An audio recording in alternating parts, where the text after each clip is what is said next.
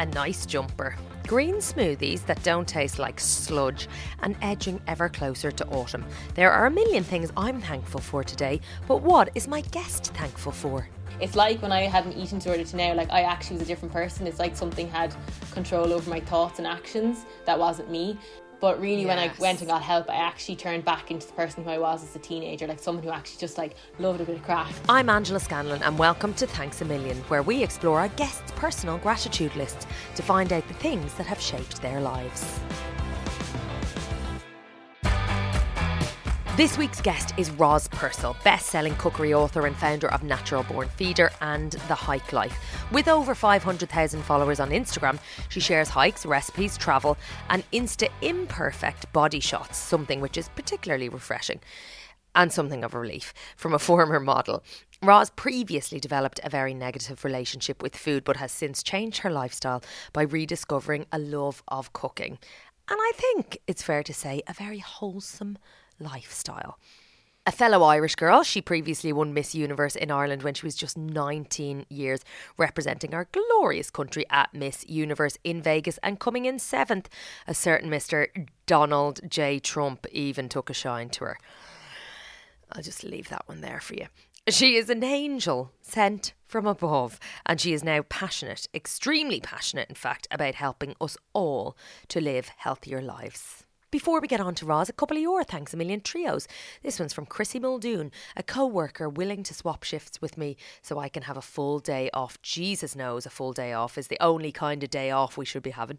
A lovely husband who opens his arms wide and tells me he loves me just because he wants to. And trying new recipes for dinner on a whim and having my mind effing blown. Rosie Hay Ceramics. Love her pottery, FYI, check them out on Instagram if you don't already. Getting back to making pots on my pottery wheel after a month of dealing with COVID, bless you. Copious amounts of Lion's tea, controversial, and giving myself the kick up the arse to get back to my fitness classes from this week on. Send a bit of that motivation to me, will you? Finally, Fiona Gordon, we overnight camp with hubs, 19-year-old and 17-year-old, meaning time spent away from life walking on beaches. Joy. Seeing our 88 and 87-year-old auntie and uncle for the first time since December 19th made me so happy. And the new sofa I just bought, I cannot wait to sit on it. I hope you enjoy that new sofa, christen it and all that. Anywho, onwards we go to Roz Purcell. We talk all around really, modelling and eating disorders, hearing her followers' secrets. They are absolute filth, by the way. Sex education and misconceptions. Dogs, obviously, she's a big fan. Things that keep her grounded, baking and upcycling clothes, if you're interested. And being an entrepreneur. Excellent advice incoming. So, you know, liven up and get a notepad.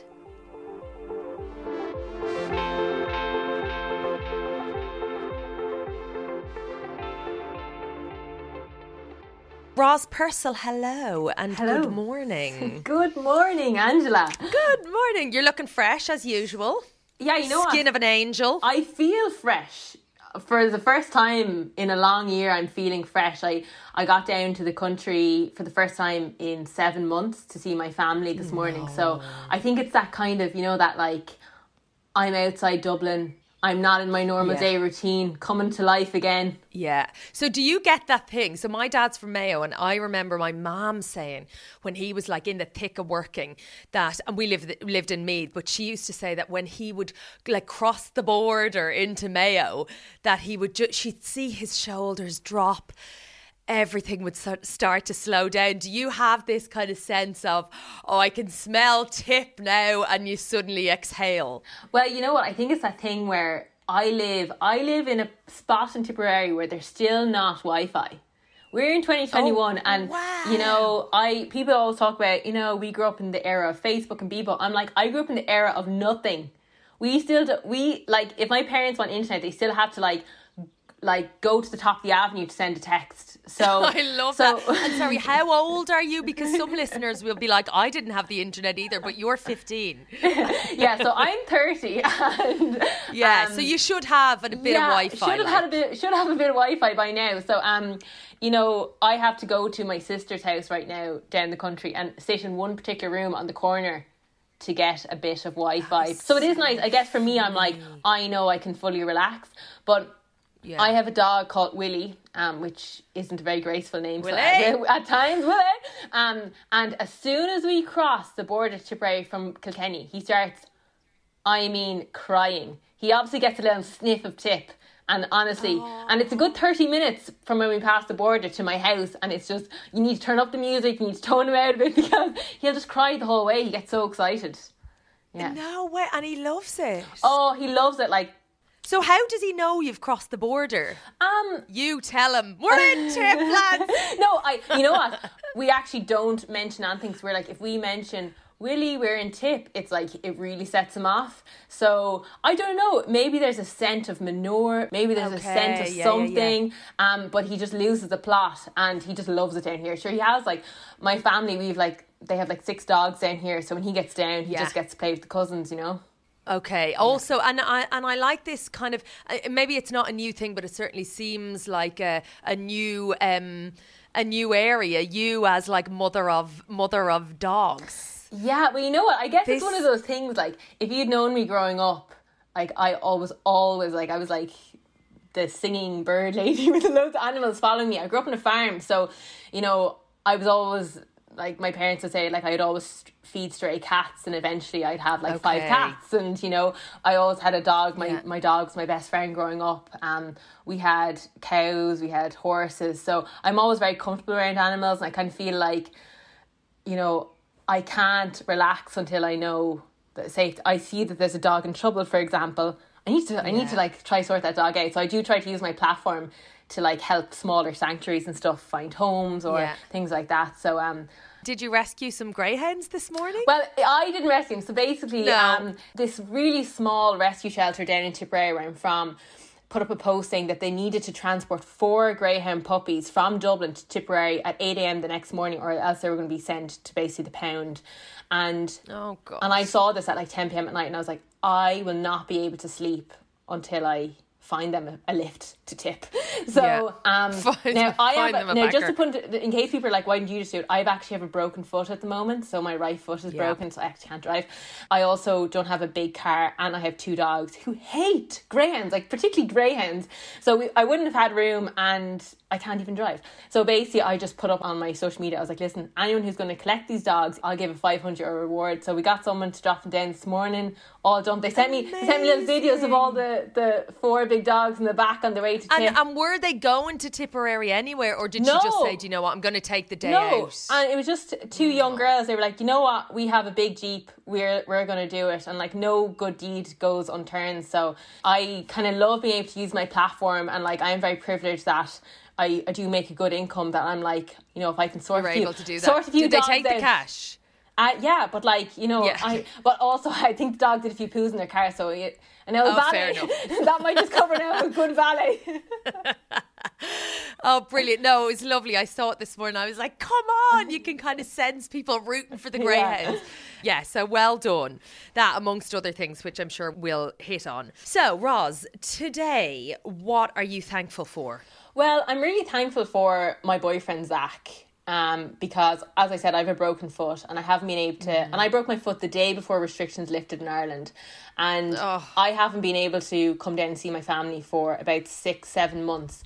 So even though he has to announce a show later and has loads of work on, he literally just dropped me down in Tip and has gone back up to Dublin just so I could spend some time with my family. So, definitely need to give him a shout out. And for the fact I've been a big moany hole for the past 4 weeks with a broken leg, and he's been bringing me cups of tea, and do you know what I mean? Like, I've had to do nothing. So he's definitely made having a broken foot not too bad. So bearable. So what happened? Because obviously anyone who follows you on social, knows you, will know that you're extremely active.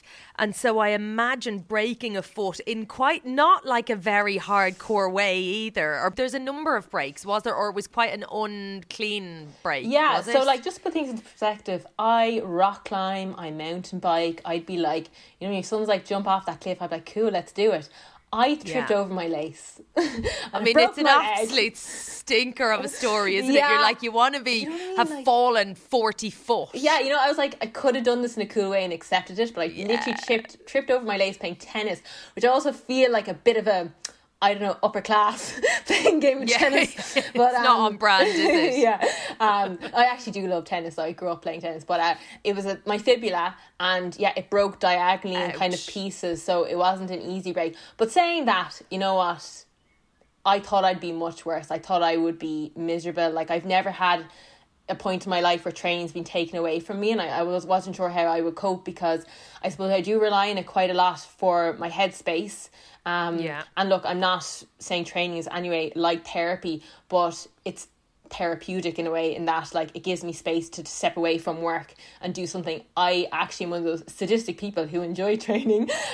You love it, don't you? Yeah, I do. I get a buzz. You know that buzz after training, you just feel alive, you feel great. And like, I've always played sports, so I've never had it actually taken away from me where I really could not do it.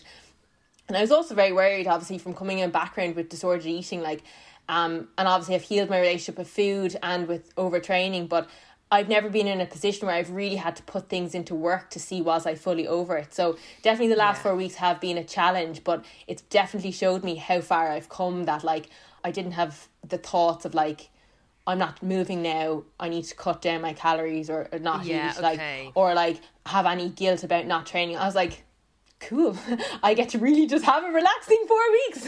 Not great that I'm stuck in my house again, but it made me realise I've actually come a very far way. Yeah, and was lockdown then a good preparation for that? Because I imagine, again, you were out and about so much, and then suddenly we're kind of all a bit more used to being contained. So even the idea of not being as mobile, training aside, but there was almost a little bit of preparation for being grounded.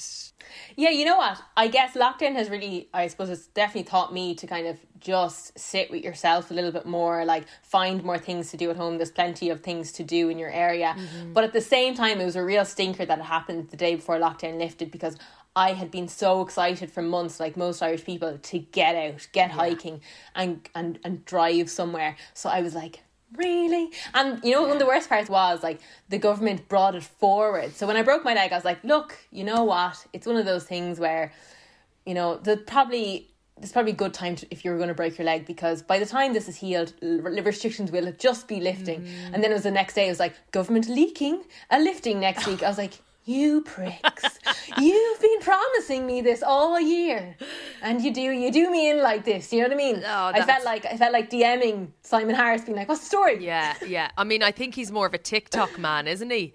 Yeah, no, he is. Yeah, he definitely is. Yeah, maybe I would have had to do another TikTok. Which I find so bizarre, but that's a whole other conversation. I'm like, okay, I don't really understand it, but that's, everyone, each to their own. Not TikTok generally, but like a TD on TikTok. I'm just, it's an interesting one to me. Also, I have to say though, fair play to him. Like, you know what I mean? I feel like if you're in that political landscape and you want to engage with the younger audience, it takes guts to get on TikTok. TikTok is scary. I'm afraid to pass young teenagers on the street. They're intimidating. So going onto their platform, it's scary. Yeah. And also going onto their platform with like pretty dry public service announcements, not a fucking floss. You're like, oh babe, no, this is not the place for you. It's like Nana has arrived, And I feel that, and I wouldn't be necessarily giving public service announcements. So I feel like it does take balls of some sort. Yeah, definitely. Yeah, I feel like on TikTok I've just taken on the role as in like, look, I'm much older than you, so I'm just going to give you older sister advice. Great. That's really all I'm here for. Do you know what I mean? Yeah. Because like, I'm not going to even try to relate to you at this age. Where I'm not cool. I understand that 30 is an old woman in your mind. Yeah, but I think when I was 18 and someone would be turning 30, I'd be like, they're so old. So old.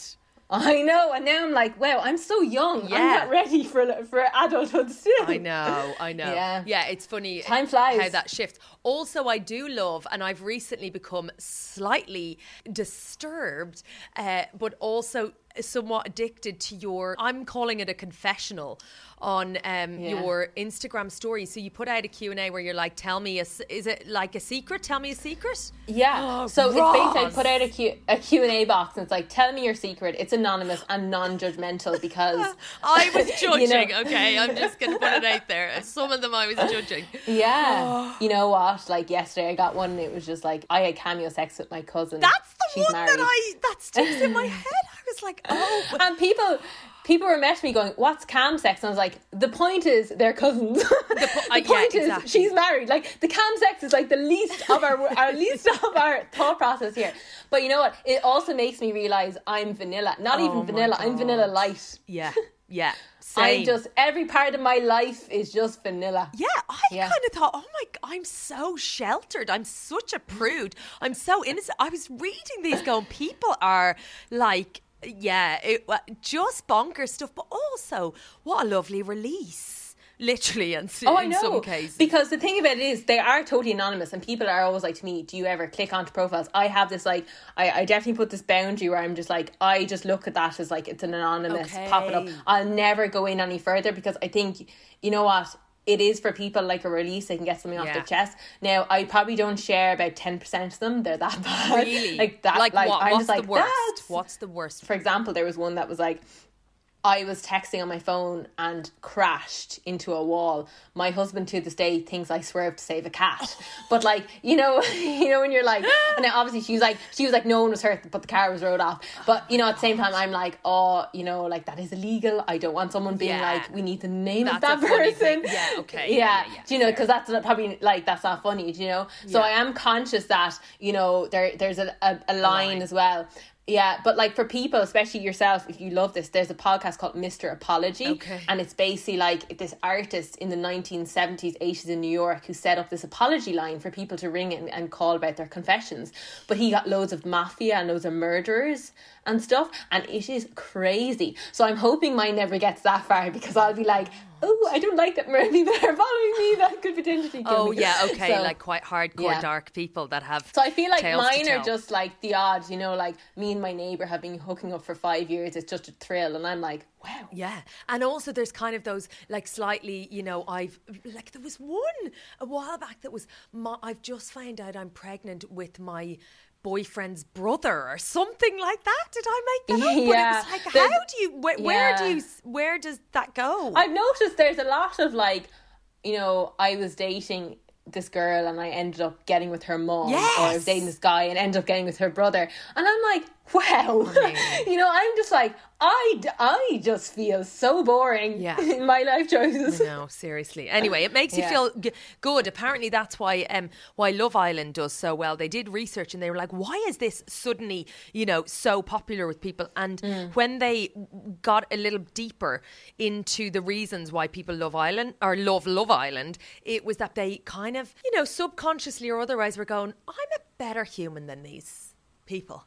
Their own judgment was like, I'm, you know, more moral or more intellectual or whatever it might have been. And they were like, I'm going to watch this because it makes me feel good about my life choices, which is interesting. Except Maura Higgins. I was like, I want to be her. I know. I want to be her best friend. Yeah. I was like, you know what? A woman who's first time on TV who's that sex positive like about female pleasure and like so open that it was just like very, I think, refreshing, wasn't it? Yeah. Do you know, I was like, fair play to her. And I feel like a lot of Irish people were like, fair play, you know, like she just, I think, wiped away any shame that was around it. Yeah, or that idea that as women your pleasure is a secondary thing. You know, completely secondary. We did all grow up in going to like Irish Catholic schools. Exactly. Where, like, you know, you got pregnant from sitting on the wrong toilet seat, so you better be careful. Do not come home with a bun in the oven, like basically. Yeah. That kind of fear that surrounded sex of any description or any kind of sexual interactions, and that idea that you were, I mean, I know I'm going to use this term, which is so awful, but it was like used goods, as if you were kind of supposed to be saved for this one person. I was like, what year is it? Bonkers. Oh, I remember in school, like I had a total similar experience. We had this like random woman who came in and gave us sex ed who just was like a nun. Yeah, the usual. But in the class above us, and a few people actually sent this in to me, was they were handing around a piece of sticky tape, and by the time we got to the last person, they were like, if you have too many sexual partners, you don't stick anymore. Now look, and I'm what did that very mean, aware. You don't stick anymore, as in nobody wants to hang around for long. Yeah. And like, I'm sure, because I've gotten so many messages of teachers, that the sexual education has completely changed, you know, gotten so much better. But, you know, just to reference, like, in my experience, like growing up with that, I suppose, sexual education, it didn't help anyone. It definitely made you very fearful of it, and also made you probably hide it or not talk to your parents about it, or use or not understand proper contraception, and so carry around shame that you were this used bit of sellotape. Oh my like God, it's grim. I know. You know, at a really. time when even that, you know, exploring yourself, exploring, you know, your sexual identity, sex is in itself quite a daunting thing at that point, and then to be shrouded in shame is a whole other layer, isn't it? Yeah, and then I just think the general secondary school rumours were just gas.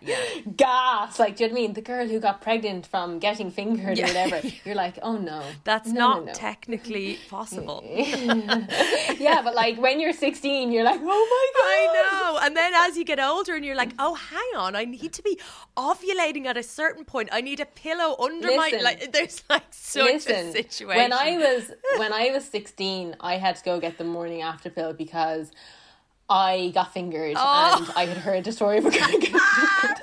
And this was like back in the day when you had to go into the hospital to get it and sit down with a doctor and explain it, and they all 100% thought I was lying. I was like, I think he might have touched his willy before. And like, the worst part about this whole story is still yet to come. Like, I was so freaked about it the day before that I was at my best friend's house, and I was like, oh my God, because I obviously have no internet in my home. So we were at a house, I was like, we need to Google it. So she Googled, can you get pregnant from getting fingered?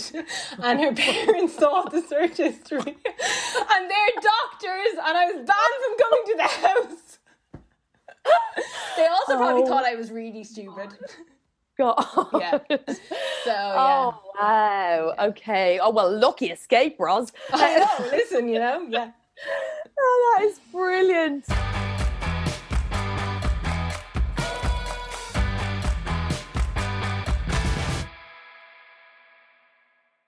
So, Roz, the thank fuck for this. So this is the thing that you'd be lost without. It's a living thing. I'd have to say my dogs.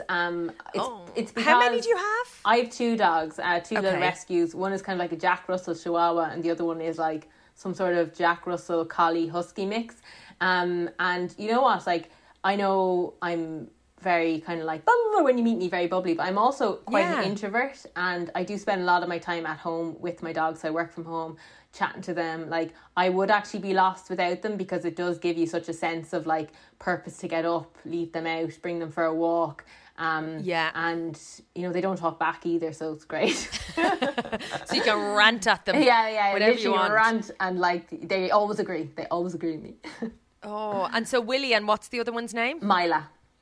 Mila, cute name. And do they get along together? Because Willie was the first one in the door, right? Yeah. And just his real name is Wilco, just for anyone who's like, she named her dog Willie. His name is Wilco, which has migrated to Willie. Now it's Willie Eilish, sometimes Wilbert. Wilbert, I'm going to take Wilbert. So was he a little disgruntled when Mila came along? He was pissed. He was like, who is this bitch coming in?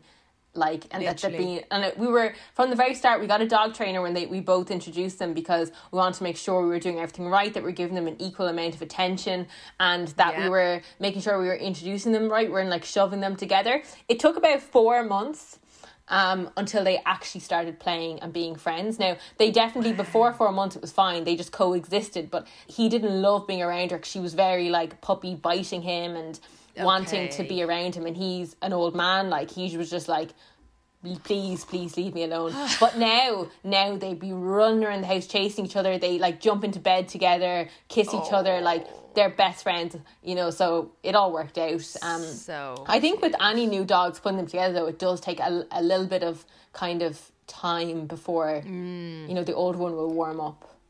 Well, it's like siblings, isn't it? And it's slightly, I don't have dog. We have a dog at home, and my husband has a dog and is like super into dogs, but we don't have one here. And when I hear friends like with dogs introducing new dogs into the fold, it's like the preparation that I also hear when like a sibling is being introduced. So, you know, you have your kid and then you're bringing in another into the fold and you're like, well, we, you know, got her to bring a present. Yeah. So the present came from the baby and that kind of softened her up. And it's like similar psychology around animals, which maybe is not surprising. We had to get them to meet in a neutral ground that wasn't our house, and like she brought him a present and we took them off the lead so they could like in their own time come together. And like the first day they were great. We're like, oh, but then as soon as we came to the house, Wilco was just like, get away from all my things. What are you doing in my gap? Yeah.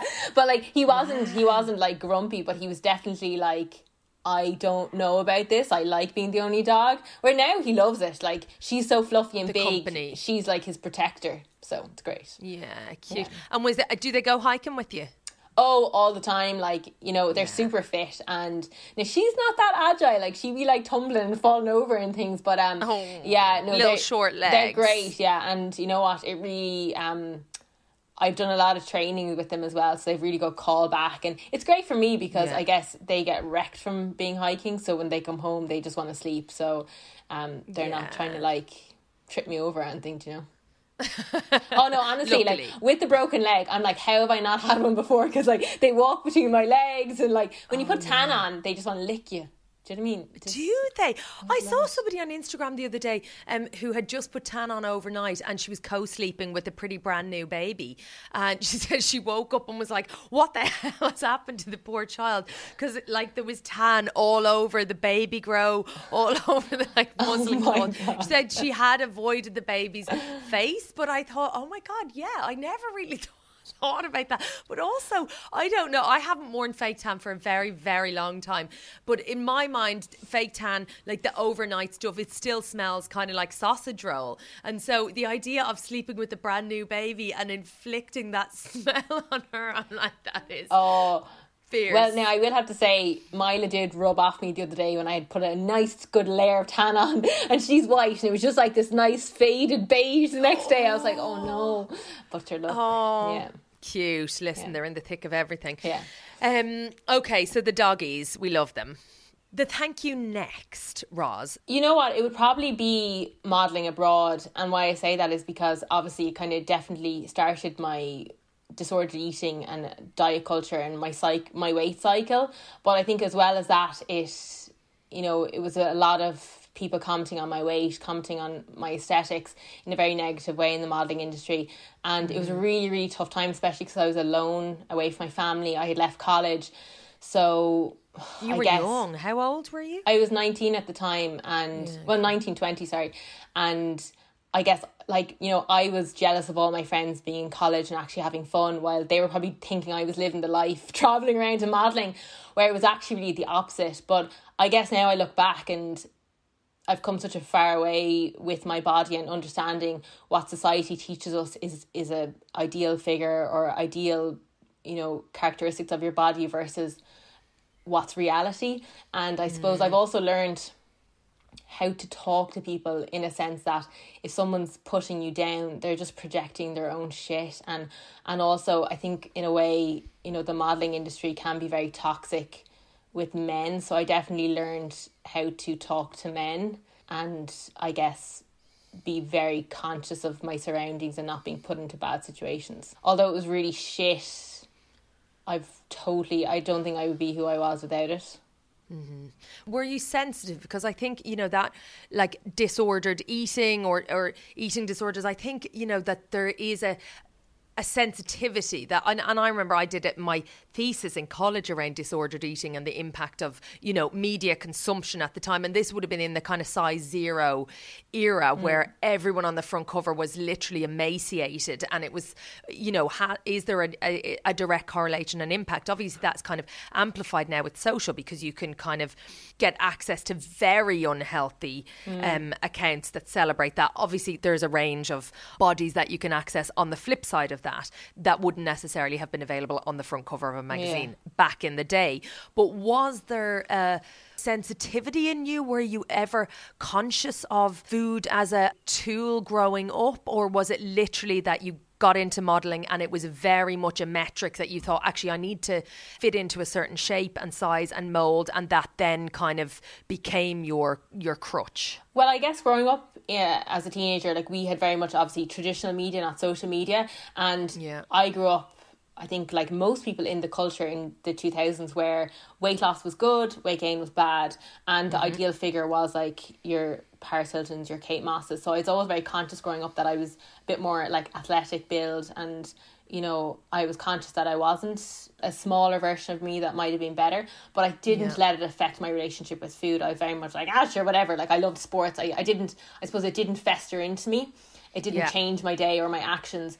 But I definitely think that there was a seed already there, that when I started the modelling industry and people were constantly commenting that I needed to be smaller, that I wasn't, you know, going to be successful unless I met these certain measurements, that it just wore away with me more and more. And I think it was people doing this for a good year and a half, 2 years before it really I just felt so ashamed of my body that I was willing to do absolutely anything to be the smallest version of myself. So while I don't think it was fully all the modelling industry, they definitely, I think, sped up the process, and it allowed me as well to have an eating disorder for a very long time, because the modelling industry masked my eating habits and my weight loss, because it was like, oh, she's a model, so she has to do that, you know. And also I think that environment was very hard to escape. Like every time I'd want to get better and be like, I wish I could just be normal with food and enjoy food, I'd be on a job and someone would be like, you've gone up a size, we need a new size for Roz, and I'd be like, back to square one, you know. So it definitely took like leaving modelling for me to actually recover and just remove myself from the environment. Okay, it's interesting because I have a friend he left this job, but he was a casting director over here, very high fashion stuff. And he said he had to leave because he realised that he would be sitting on a tube looking at people without even registering that they were people. He would just be looking at the sum of their parts basically and going, God, the ankles on that one. And that people had become objects, completely dehumanised. And so a lot of the time, there's a kind of disconnect. I mean, much like maybe how people troll people on social media, or people who are on telly are kind of at a distance, so they don't imagine that person is sitting at home reading this shit. Similarly, I think there was an idea that if you're a model, you're standing there. That's the gig. I'm talking about you. I'm picking you apart. You might be there, but actually models don't talk. So this is what you signed up for. But I mean, it's even the language, like so brutal to be stood in the middle and voiceless almost. That's kind of what you're encouraged by agencies. I think it's changed somewhat, but that you are there to not speak. Your input is not important. The body you present is all that we're looking for and interested in. And it's like very disempowering, actually. Yeah, and you know what? I think even more, a better word than object is you're a product, and that's definitely what you're like a paycheck to them. So like, unless you're a perfect product, they're not going to be happy with you. And like it got to stage where I'd have like weekly measurements, and if I did not make those weekly measurements or have any changes, it was just like you were given out to and made feel so ashamed of your choices, which just led me into binge eating, to be honest, because I was just having this like sense of like a huge restriction, and then after being measured I'd be like, oh my god, I can eat something, and then huge restriction again. Which I think for anyone who's kind of had binge eating disorder, there's a lot of guilt and shame around it, and you don't want to talk about it because you feel like you don't have this willpower, which everyone talks about, and there's just a sense of like a huge amount of failure, and then that just progressed onto like anorexia. And at the time in my head I just thought it progressed onto like having this amazing willpower, when actually it just progressed into like my eating disorder having full control. And it's interesting because I do think there's so much, thankfully, so much space and time given, rightly so, to anxiety and mental health generally. But in Ireland right now, there's 3 beds for eating disorder patients, 3 beds in the country, highest mortality rate of all psychological illnesses. It's shocking to me, and I don't know whether it's because it's a predominantly female illness or whether there's just a kind of lack of understanding around what an eating disorder is. It's like, but sure, we've all been on diets every now and again, almost like people just can't quite get a handle. And I think that's the case for people who live with, whether it's siblings or family experiencing, a loved one going through this, there's kind of just a real lack of understanding in what to do, what it is, how to help. Yeah.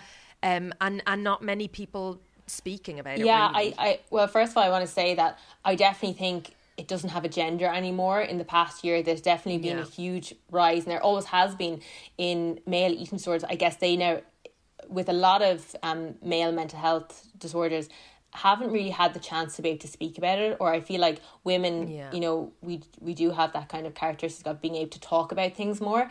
And over 2020, I want to check the statistic, but I think it was around something like a 66% increase in disordered eating cases in Ireland. Wow. Please check that, but I'm pretty sure that was it that I read. It was I'm not the best person at actually like withholding information. No, nor am I. It's fine, and especially stats. I do think that it's a case that diet culture has become so normalised in society, and by someone going on a diet isn't necessarily bad. And you know, on social media, it's very normalised, and weight loss in society is still seen as a good thing. Weight gain is bad. That perhaps that's why we're so slow at catching up of how badly the treatment is available in Ireland. Now, thankfully, there is fantastic organisations that are ran by lots of volunteers in Ireland, and that have some funding, like Bodywise, who offer actually a free programme for family members to help support people going through eating disorders. Because I think that's one of the hardest things as a family member. You don't really know what to do or say. So, you know, obviously I think the things like not commenting on their weight or their food and just being a support system, but how do you actually like try help them to change or make sure that they don't relapse? So they offer like a free program for people, whether you're a boyfriend, a girlfriend, a family member, cousin, friend.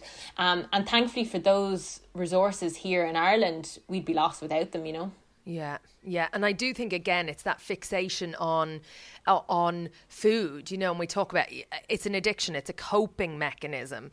And not that alcoholism is in any way an easy thing to fix, but there's a clear kind of demarcation between, you know, if you're an alcoholic, you need to give up booze. If you have an eating disorder, that's not an option. So you're faced with that hurdle, with those choices multiple times a day, your social life, your social situations. And it's immensely difficult, I think. And actually people socially start to be slightly annoyed by your supposed willpower within a setting, and how that's, you know, it reflects you know, you're sitting at a table and somebody's having a salad and you're like, oh my God, I'm a pig now because I'm having pizza. And it's like, it's so complex. Well, I definitely think it's as well, like growing up with our Irish background, we're all very used to talking about food. We've also that intergenerational thing where like our grandparents and parents feel like it's totally necessary to comment on someone's weight. Like it's like the first thing that they'll come out and say. So it's kind of like I think we have like kind of like a historical thing where we need to kind of really gear back and understand that some people can't have that conversation around food or weight all the time. I just think it's like for anyone listening out there who they're worried about their friend, you know, just simple things like there's lots of other ways you can compliment them. It doesn't have to be about their appearance, and you know, maybe not talking about food. So it's a very difficult process, but at the same time, like there is help, and it's expert help, like going to receive expert help, which I went to CBTE, which is Cognitive Behavioural Therapy Enhanced. Like I said at the very start of this interview, like it's been 4.5 years and I've put it to the test, and like I am a different person. Like I can't even explain to you, like it's like when I had an eating disorder to now, like I actually was a different person. It's like something had control over my thoughts and actions that wasn't me. And I always thought my eating disorder was me, like it was kind of part of my identity, and I didn't want to let it go, because I was like, who am I if I let this go? Am I just going to let myself go?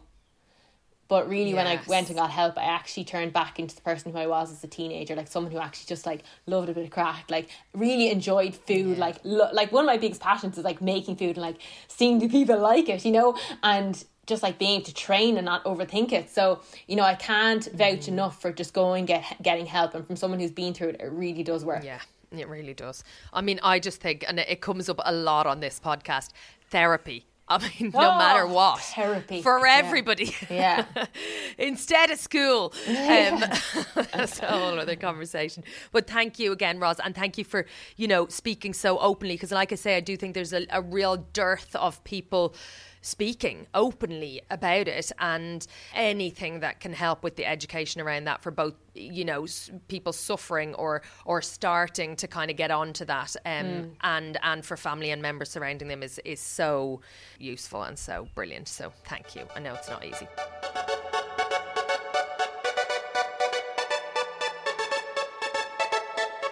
Okay, the thanks that got away.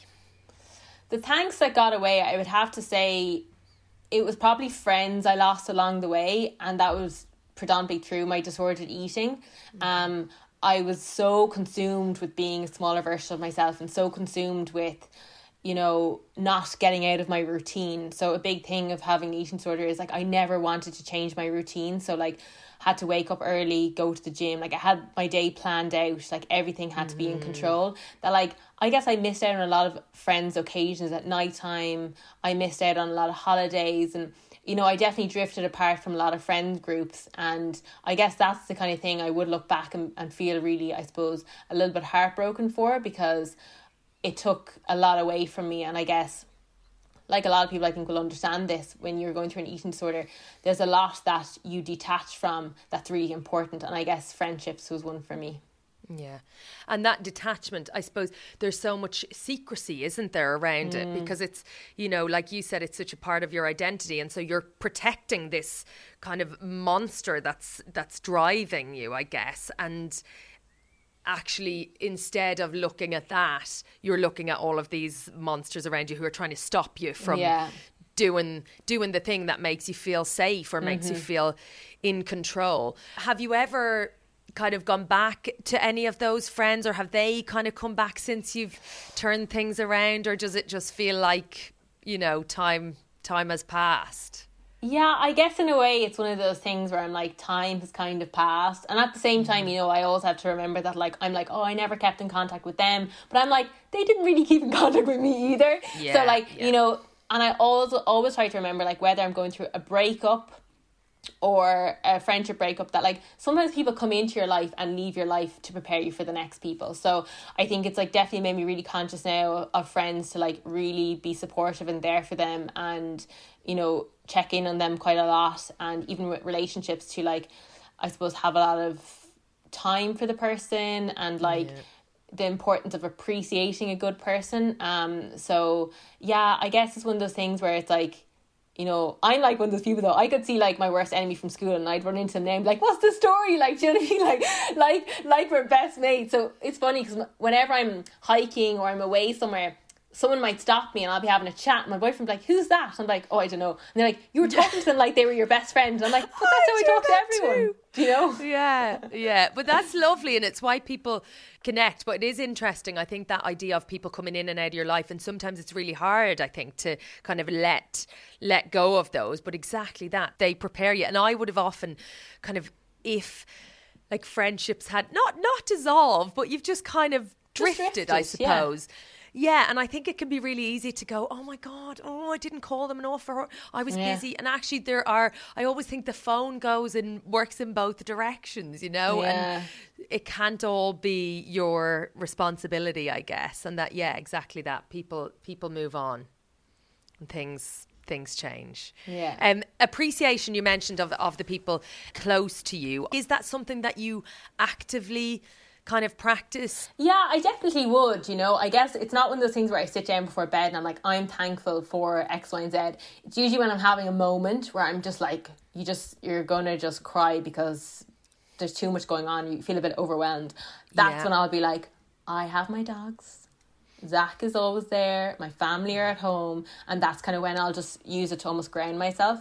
I'm not someone who practices it maybe every single day or writes it down, but it's in times of need, I use it to ground myself, definitely.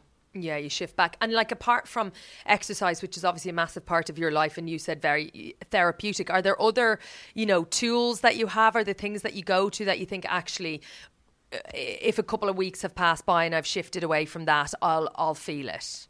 Well, something I do pretty much every single day is like, listen, I'll be baking something. Like, I'll be baking a cake, I'll be baking cookies. Like, you'll always see me in the kitchen baking something. And it's a kind of twofold. I think it's like working with your hands. It's kind of, I suppose, creative, and that like I'll just be like MacGyver, like throwing a few things together. But there's also a reward of like tasting it and seeing other people taste it and them getting enjoyment out of it as well.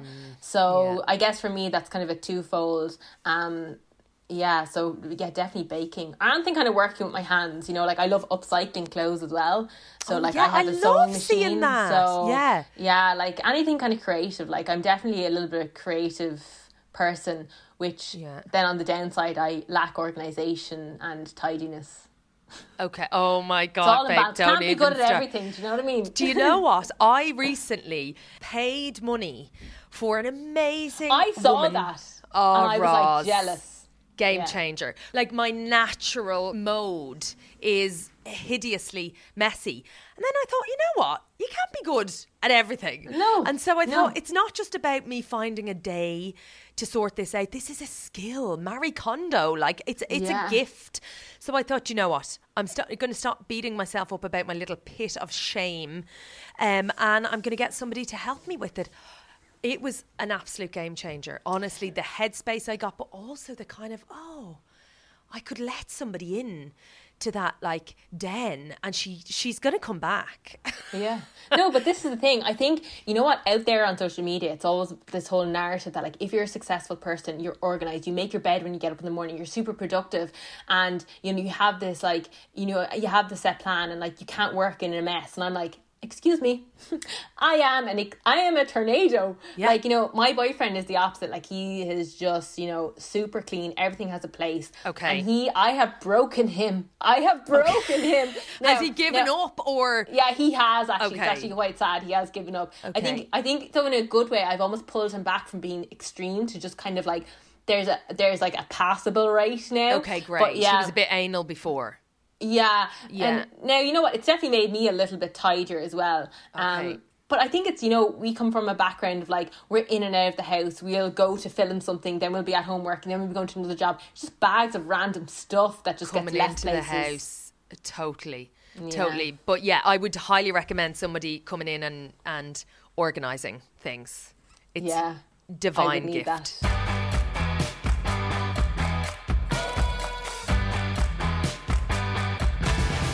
What is the present you're most grateful for? So this is an actual item. This is going to sound really bad, but I don't have a lot of respect for items because are you the same? Yeah. So like if someone gifts me something that's an item, I guess I really love experiences. And for so can this be like it was a gift but it was an experience? Go for it, Roz. There's no rules. There's no rules. So my boyfriend for my 27th birthday brought me to the Dolomites hiking for my birthday, and it was probably the best holiday I've ever had. It was a week and we stayed, we travelled all around the hiking spots in northern Italy, and it was probably one of the best experiences because I look back and I'm like, that was a really amazing memories. And you know, like this year, because we couldn't go anywhere, he got me an Apple Watch and I haven't used it because I just don't like pings. I don't like, you know, the most basic thing I'm going to carry around is a phone. Anything else just goes by the wayside. So I guess I'm not someone, if you're ever going to give me something, hint anyone out there, don't. Make it an experience. Or you know what, I love when people,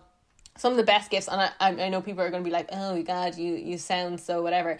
But like, if someone's like, look, I donated something to a dog charity on your behalf, I'm like, oh, love, like that makes me feel good. Do you know what I mean? Yeah. Because I am very lucky that like if I want something, I'll get it myself. Mm-hmm. You know? Yeah. So I guess it's one of those things that experiences I probably wouldn't get myself too much. Mm-hmm. I do think, again, that thing, if you want something, you can get it yourself. You have built quite an empire. The business brain is amazing, along with that kind of creativity. I mean, between Natural Born Feeder and Hike Life, and there feels like there's been multiples along the way. Was that always there? You know what? It's one of those things where I guess when I decided to stop modelling, I was really worried because that was my main source of income.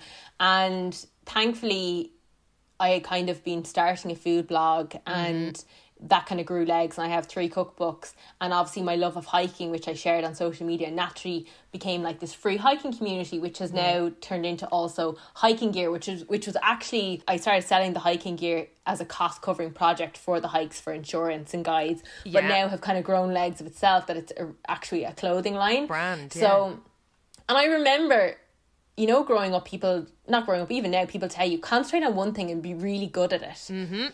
And I actually think that's a really negative message to send to people, because I think a lot of creative people can have their finger in lots of different pies and be successful in it. And some of the most successful people out there have lots of different revenue strands coming in. And it's not just from one business, it's actually from a few. So it got to a stage, I think 3 years ago, I was like, I'm going to stop trying to pick that one thing and do them all. Yeah. Or, you know, like the 2 or 3 that I really, really want to do, because I'm actually just suppressing something that's creative inside me and that could actually work out.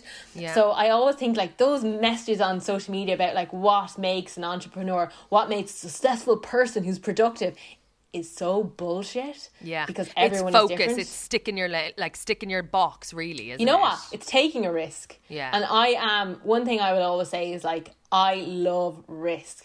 Whether it's like rock climbing off the side of a cliff, or someone's like, you have to put all your money into this investment, do you think it's going to work? I'm like if I was on the Chase, or I was on the Cube, or any of those, you'd be like, no, stop while you're ahead of time. I was like, sure, we may as well. I came in with nothing. Do you know what I mean? So I love risk. I am a risk taker. And you know what I say? I always have the saying, whether you say you can do it or not, you're right either way. So whatever, even when shit's hit the fan and I'm like, oh my God, I've lost money on this, I'm like, I'm going to stick it out. Yeah. And because it's quite a fearless kind of, like, it doesn't feel like there's a fear of failure, or is it just that you don't think of failure? I've already failed loads of times and nothing happens. You don't die. You grow. I'm sorry, but you fail and everyone is still moving on with their life. No one cares. I guess there's some people out there are probably like delighted, haha, it didn't work out. But like, what did you learn from that? I actually think the best learning lessons I've ever had in my life were through failure. Always. Like, you know what I mean? So like, I think you're actually better to have loads of failures in your 20s, and then in your 30s, you might have a success. Yeah. I love that. And I do think that's absolutely true. Multiple streams, like the side hustle, or multiples, if you're that way inclined. You talk to someone who's a young entrepreneur, I'm guarantee you a lot of them have lots of side hustles, and people might just know them for one thing. Yeah. There's no pensionable jobs anymore, is there? No, there's absolutely not. And look, if you're in Ireland and you want to buy a house, you need to be creative. Oh my because God. it is hard. You know what I mean? It is hard. Okay, before I let you go, the hashtag blessed moment. Blessed moment. Hashtag blessed moment. I feel like Kardashians definitely overuse that. Yeah. So it is with a wink. You know what was really, and I'm going to go way back here. It was probably when, and this is so random because you'd never imagine I did a pageant now, because I'm so like anti-patriarchal, like whatever society's meant to think of women's bodies. But when I did Miss Universe, I always think the mad thing about that was, I remember when I was 13 watching Miss World and watching Miss Ireland win at the time, and manifesting that I was going to be Miss Ireland one day. And now look, I wasn't any like your typical like good looking girl in school, like, and I don't know how then this happened. No, like when I say like, I don't even rate myself now, like, I'm just good at, I've got some makeup skills, you know what I mean? I've got a good personality, that's all that matters, right? Yeah, sure, but you're trading on that. Like, I remember, and like, I didn't even know what manifesting was at the time, but I remember being like, I am going to be Miss Ireland one day, which is such a random thing to think. And I never told anyone, because obviously if someone's like, what are you going to fill out your CAO? Miss Ireland. Like, do you know? And then I remember winning it and going to Miss Universe and being like, holy shit, this is so weird. Because when I was younger, I watched it on TV and I was like, I want to do that someday.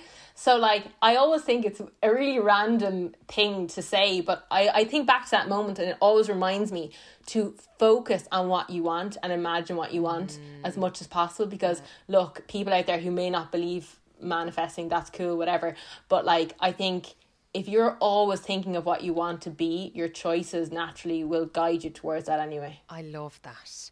So are you a vision boarder? Yeah, no, I wouldn't have one like hanging up my wall where people could see it, but I definitely have one in kind of like my Pinterest board. And like, now a lot of my visions, I suppose, wouldn't be necessarily, as I said, objects. It wouldn't be things like this certain type of house. Now I do have a Pinterest of this really cool cabin that I want to build, like, so I'm going to be living isolated somewhere random, do you know what I mean? And with the dog. When that happens now, I'll do a side by side, like that's exactly what I wanted. But I guess mine would just be that, like, I guess I'm very driven by challenging myself. So it's not even like I'm driven by like I want to make X amount of money, I want to do this. I want to just push myself to what I think I could be like, and I, you know, that's in business wise for me, it's probably in that realm of things. And I guess my dream would be to be like able to like look after my family as well, like, you know, sort my dad out with a new car. Like it's, I honestly, he's the Frankenstein of cars. I'm like, Dad, that like he'll be like he's the nicest man ever. Like he'll be like, oh, I'll drive you down, you've a broken foot. I'm like, you're not going anywhere in that tin can. Like I'd be fear of God, and I'm not getting in it. Do you know what I mean? So like, you know, being able to do stuff like that, like that's what's important to me, you know. Yeah. And so what's next? What's next is I am dead on focused on just like making the Hike Life gear obviously the best, you know. It's great, by the way. It's one of those things where it's like, you know, I do think if you're kind of a well-known person and you start any brand, there's no grace period. So, you know, if you make a mistake, it's gonna be magnified. It's gonna be, but I do think you learn quicker. So I'm really excited about the next drop because I just think it's gonna be great. And like the plans, like I've obviously already sampled and made plans for winter, and I just think, you know what, I'm just so excited about that. It's like the excitement of being able to think something and then getting it made and like trying different materials. Like a lot of our materials are like recycled materials and kind of bringing that whole element. So it's so different, I suppose, to what I've done before. Like, you know, with food, I can think of a recipe and make it and hope it turns out. But this is, I suppose, on a much larger scale. But I do think, you know, this year in Ireland, like I literally want to hike every single mountain in Ireland and England and just explore. And, you know, even though we've had a year in lockdown, and I suppose a lot of people be like, oh, I had a year off, I actually had probably one of my biggest years on, because my job's on social media and there was more people on social media than ever, that I felt like I'd never got a time off my phone. So I really feel like this year is my year where I can actually just refocus and take a little bit of time to like reset. Yeah. Well, I have to say, it's been an absolute pleasure. Obviously, our paths crossed back in the day when I was styling, when you were modelling.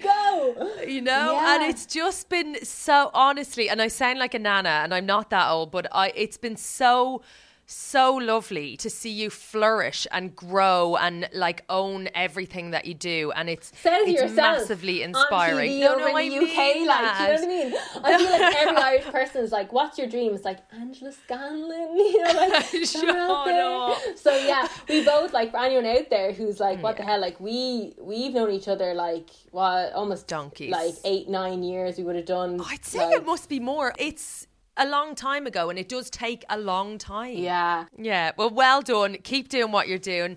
Absolutely love it, and enjoy your time in the wilds of Tipperary. Thank you very much.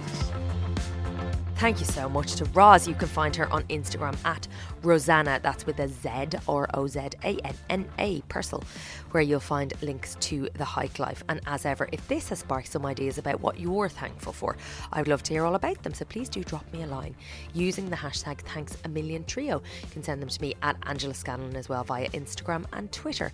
If you've been affected by any of the issues raised during this episode, remember there is always someone to talk to or to text. The Samaritans can be reached on 116 123, and check the show notes for details outside the UK and Ireland.